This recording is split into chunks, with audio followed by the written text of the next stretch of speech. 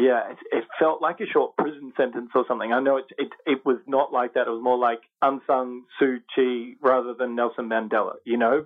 Campbell Buse, ladies and gentlemen, to open this new episode of The Low Season, a podcast about tour guides navigating a pandemic. My name is Wouter Bernhard, a tour guide in Berlin, and like many of you, I sometimes don't know what to do with myself, which is totally fine. Geez, don't be so hard on yourself. Be lethargic. Lie on the couch, stare out of the window, ask yourself why? Why me? And what? What now? Be bored. Be incredibly bored. Be so bored until you can't take it no more. And then, maybe then you can start to puzzle together what has been formerly known as your life on the streets. For this episode, I spoke to Campbell Buse, who's on the other side of the world right now, far and further away from Berlin. I then couldn't get to Germany because I don't have permanent residency. We'll talk about his flight from Bangkok. We were leaving, they said, this is the last flight. And his 14-day isolation in a house in the suburbs of Melbourne. The internet was just terrible. I know I shouldn't complain. I wasn't in a government quarantine or anything like that, but it was like dial-up, 56K. I present to you Campbell Buse. How's it going? It's going all right, man. What's up? I don't know. Woke up, had some beans on toast, some coffee. That's what I had for lunch. Did you? Yeah. Baked beans. Yeah, it's good stuff, man. Baked beans. Oh, love it. To be honest, I'm not the biggest fan, but today I just had it and I was like, it's decent. I think I've been avoiding it unnecessarily.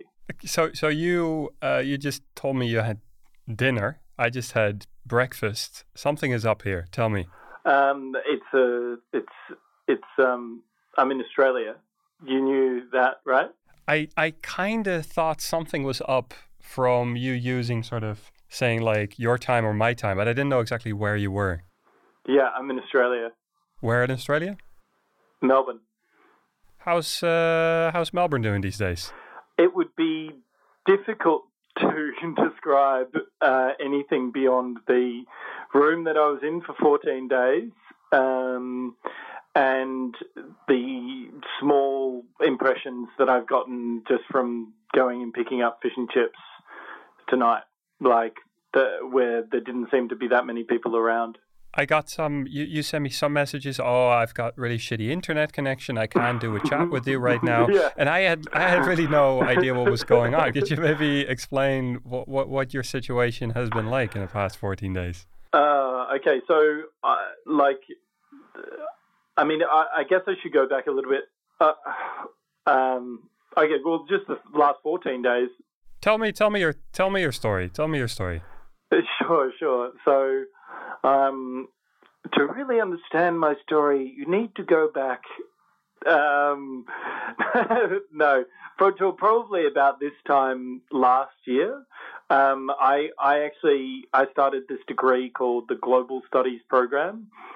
For the degree, I did an internship in Beirut before that, and then I was in Berlin, and then I went to Buenos Aires, and then came back to Berlin in November, December, and then I was in Berlin until January, where I left to Bangkok to do the third semester, and then coronavirus happened, and then I was in this position where, tourists were getting scared off. I was getting emails that were saying the season's going to be starting later. Then Germany closed its borders, and I really only had the choice between waiting it out in Thailand, where, I didn't have a job and didn't see how I could, if this lasts for a very long time, I didn't know how I would be able to keep myself alive for, in the medium term. So I then couldn't get to Germany because I don't have permanent residency. So there was no choice. I took the last flight out of Bangkok. They'd cancelled all the other flights. This was a special flight, and when they when we were leaving, they said, "This is the last flight." So it felt like a helicopter flying out of Saigon in 74, 73. I have no idea. This is a podcast. I've no idea. I think it's 76 maybe, no? Oh, I don't know. That seems too late. Anyway. But how can you talk a little bit about like how that flight was? Well, was it weird? Well, how many people were on board and stuff? Yeah, so I agonized about the decision to leave because I have been in Berlin for 4 years and I love Berlin and I love my life there, and I don't have a life really in Australia. I have friends and I have family, but I don't have a life here. So I waited and the situation just kept getting worse. So, I booked a flight eventually, but I had an apartment with a pool on the roof, so I wanted to give myself as much time as possible. So I booked for the Friday, and then they declared a state of emergency on the Tuesday and said that all flights up to Thursday were cancelled, which my flight was on Friday morning at 12:30 a.m. So that flight was cancelled, and then I had to book another flight with the Australian carrier Qantas, and then so I got on that, got to the airport, and saw people with the hazmat kind of gear on, like passengers, and I was like, well, this is kind of weird, and then saw enough people that were dressed like that for it not to be weird anymore. And then, we got the airport wasn't too crowded, got on the flight, and then it was, just the flight was completely full. I had my face mask on the entire time except for when I was eating food, and and then got to Sydney Airport 8.5 hours later, and then they said, social distancing, 1.5 meters. Beware, be socially distant. And it was it's too late. We've been 250 people or whatever, cheek to jowl on this 8.5 hour flight. So if anyone's got coronavirus, we're all at risk. So that was weird. Then got on a plane. The airport was complete. There was hardly any people there. We went through this quarantine process, and then I touched down in Melbourne, and then I got a taxi from the airport, and the taxi driver said he'd been waiting for 7 hours for a flight to come in. So that's how few flights there were, and just there's nobody travelling at the moment. They've just brought back a bunch of passengers that have come from South America that were on cruise liners and stuff. So I think it's pretty much the door is closed. In when you got back to Australia, you had to self-quarantine for 14 days. Yeah, so there was an apartment in Altona, which is a suburb of Melbourne, and I ended up getting a taxi back to there. Fortunately, my family had sorted me out with food and alcohol, very important, and the internet was just terrible. I know I shouldn't complain. I wasn't in a government quarantine or anything like that, but it was dial-up 56K stuff or something. So that's why I couldn't speak to you there. What was the apartment? Was it whose apartment was it? It's a friend of my dad's who very kindly put her rental apartment into the use of anyone who needed it for the purposes of quarantine. So, that was really good. When have you gotten out of quarantine? Literally this afternoon. Yeah, Jesus. So I had 14 days by myself, which, to be honest, I'd say 9 or 10 of those days were quite nice. It was fine.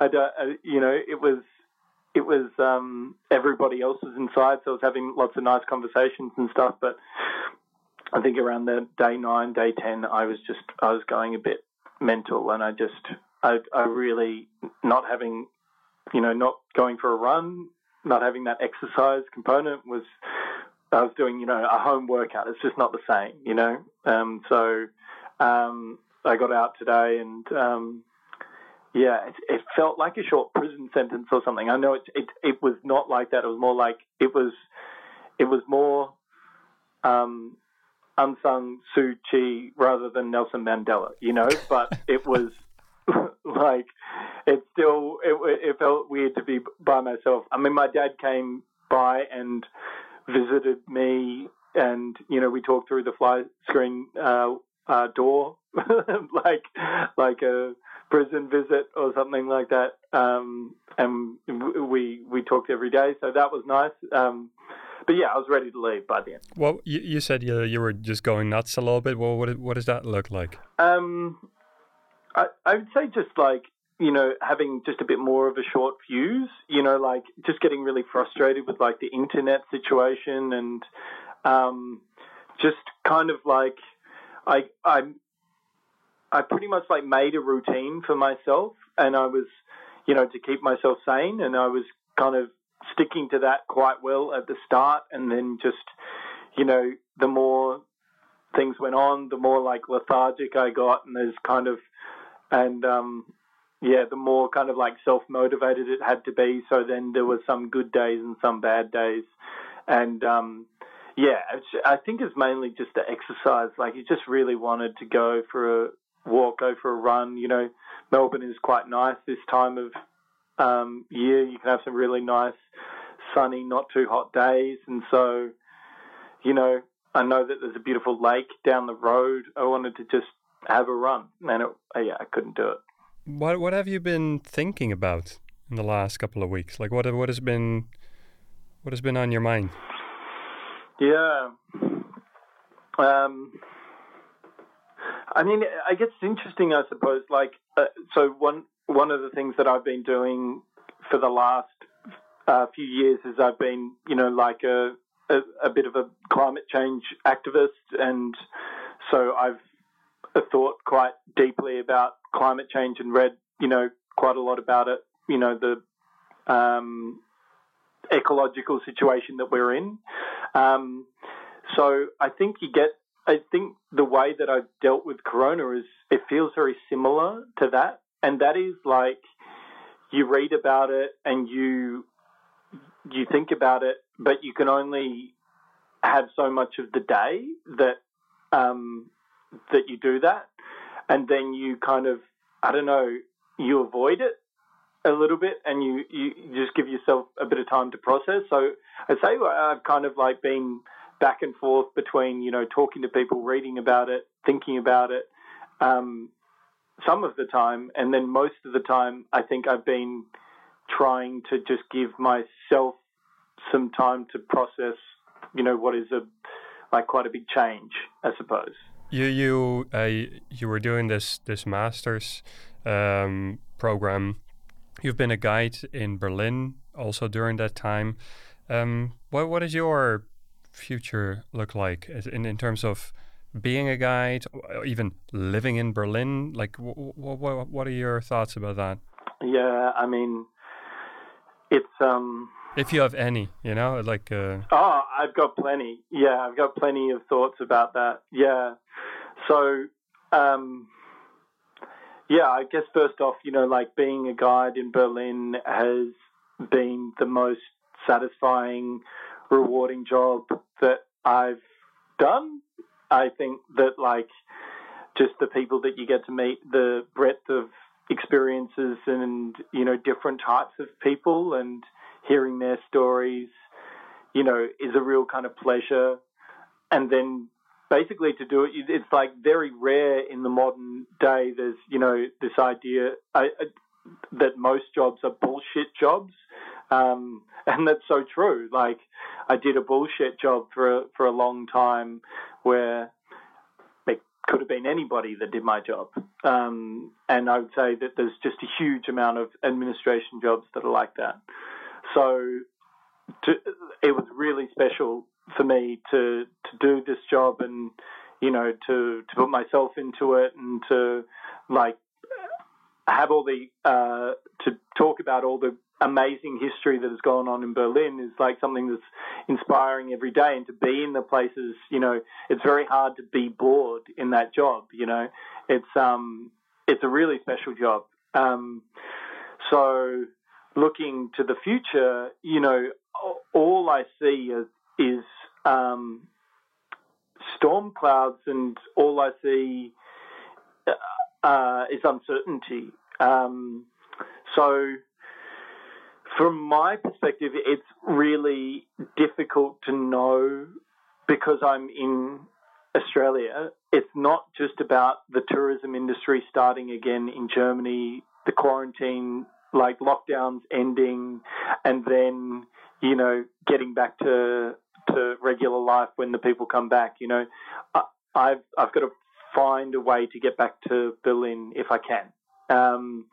And it looks like air travel is going to be quite difficult for a while, and perhaps even just available to the very rich. I don't know. Nobody really knows the future of that industry. So, I look ahead and I would love to continue my life in Berlin and love to continue my life as a tour guide, but, if it comes down to it, perhaps that's not possible. So, it's something I've been thinking about. I got so many friends, such a community, and being a tour guide is also about the community. There are quite a lot of us there, and it's just such a great group of people. So, it wouldn't be something that I would do lightly, but I've been considering my tour guide mortality. Yeah, and I figure also it's still quite early on. We still don't know exactly what's going on or what's going to happen in the near, but also even medium to long term future. And dude, you've just been in quarantine for 14 days, a hell of a ride to get out of Bangkok.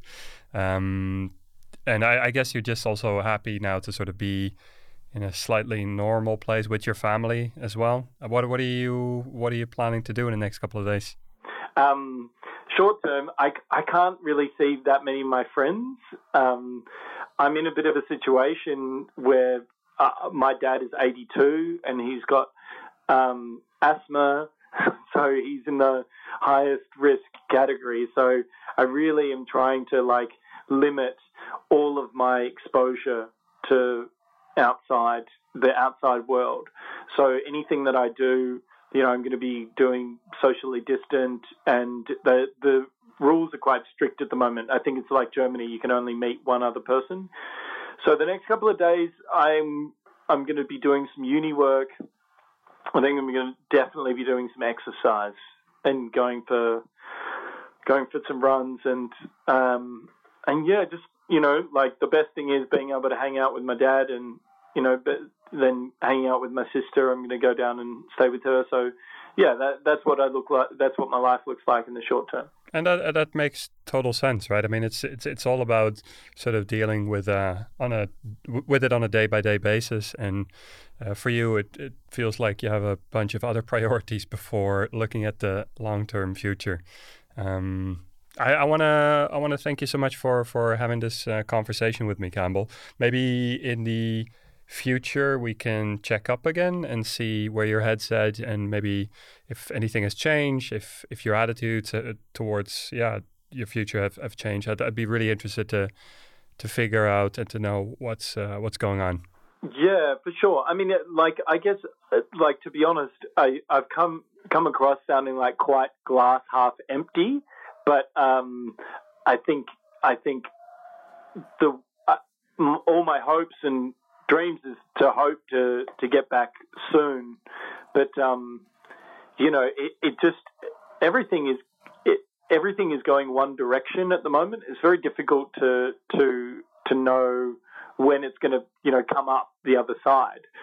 So yeah, I mean I'm hoping that I'll get back and I'll be with you in Berlin, and we'll be able to talk about this crazy experience one day.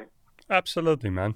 I wish you, the best in the next couple of days and weeks. It was great to chat to you, and I hope we can speak soon. Yeah, thanks for doing this, Wouter. This is great. This is such a good project to do. Awesome, man. I'll speak to you soon, man. Take care. All right, cheers. Bye. Campbell, my dear man, I hope you're doing well. And I think I speak on behalf of all of us that we hope that you can make it back to Berlin very, very soon. We were listening to Stephen Gibson yesterday, who was in a very similar situation, but in the end decided to make a dash for Berlin. Campbell, unfortunately, had no other choice than to go to Melbourne. It must be real tough to know that you've got a home in Berlin, a group of friends that you can be with during this crisis, and by the end, not even sure that you're going to be able to return either. It looks like air travel is going to be quite difficult for a while, and perhaps even just available to the very rich. I don't know. Flying to Australia has never been cheap, but with all the cancelled flights and airlines going out of business, who knows what air travel will look like in the future. Maybe these distant places will become less accessible again, with people sticking to regional travel only. Maybe it's just going to be ships and sailing again, although I'm also not sure that these floating death boats have done a lot of good for the cruising industry. If you had a good time listening to the low season, do let me know. I really appreciate the feedback and just hearing from you guys. If you know of anybody that definitely needs to be on this show, or you'd like to see the podcast take a certain direction, shoot me a message at thelowseasonpodcast@gmail.com. Make sure you subscribe on Overcast or Castbox, iTunes or Spotify to never miss an episode. Tomorrow, we're back with an episode of a guy that is stuck on the other side of the world. Rob Willis, his wife, and their 6-month-old baby are in Brazil at the moment. She's up and ready to party at about 4:30. Music is by Mark Schilders, artwork by Sergio Membrias. Georgia Briungus creating everything, literally everything that you see around this podcast. Speak soon, my friends.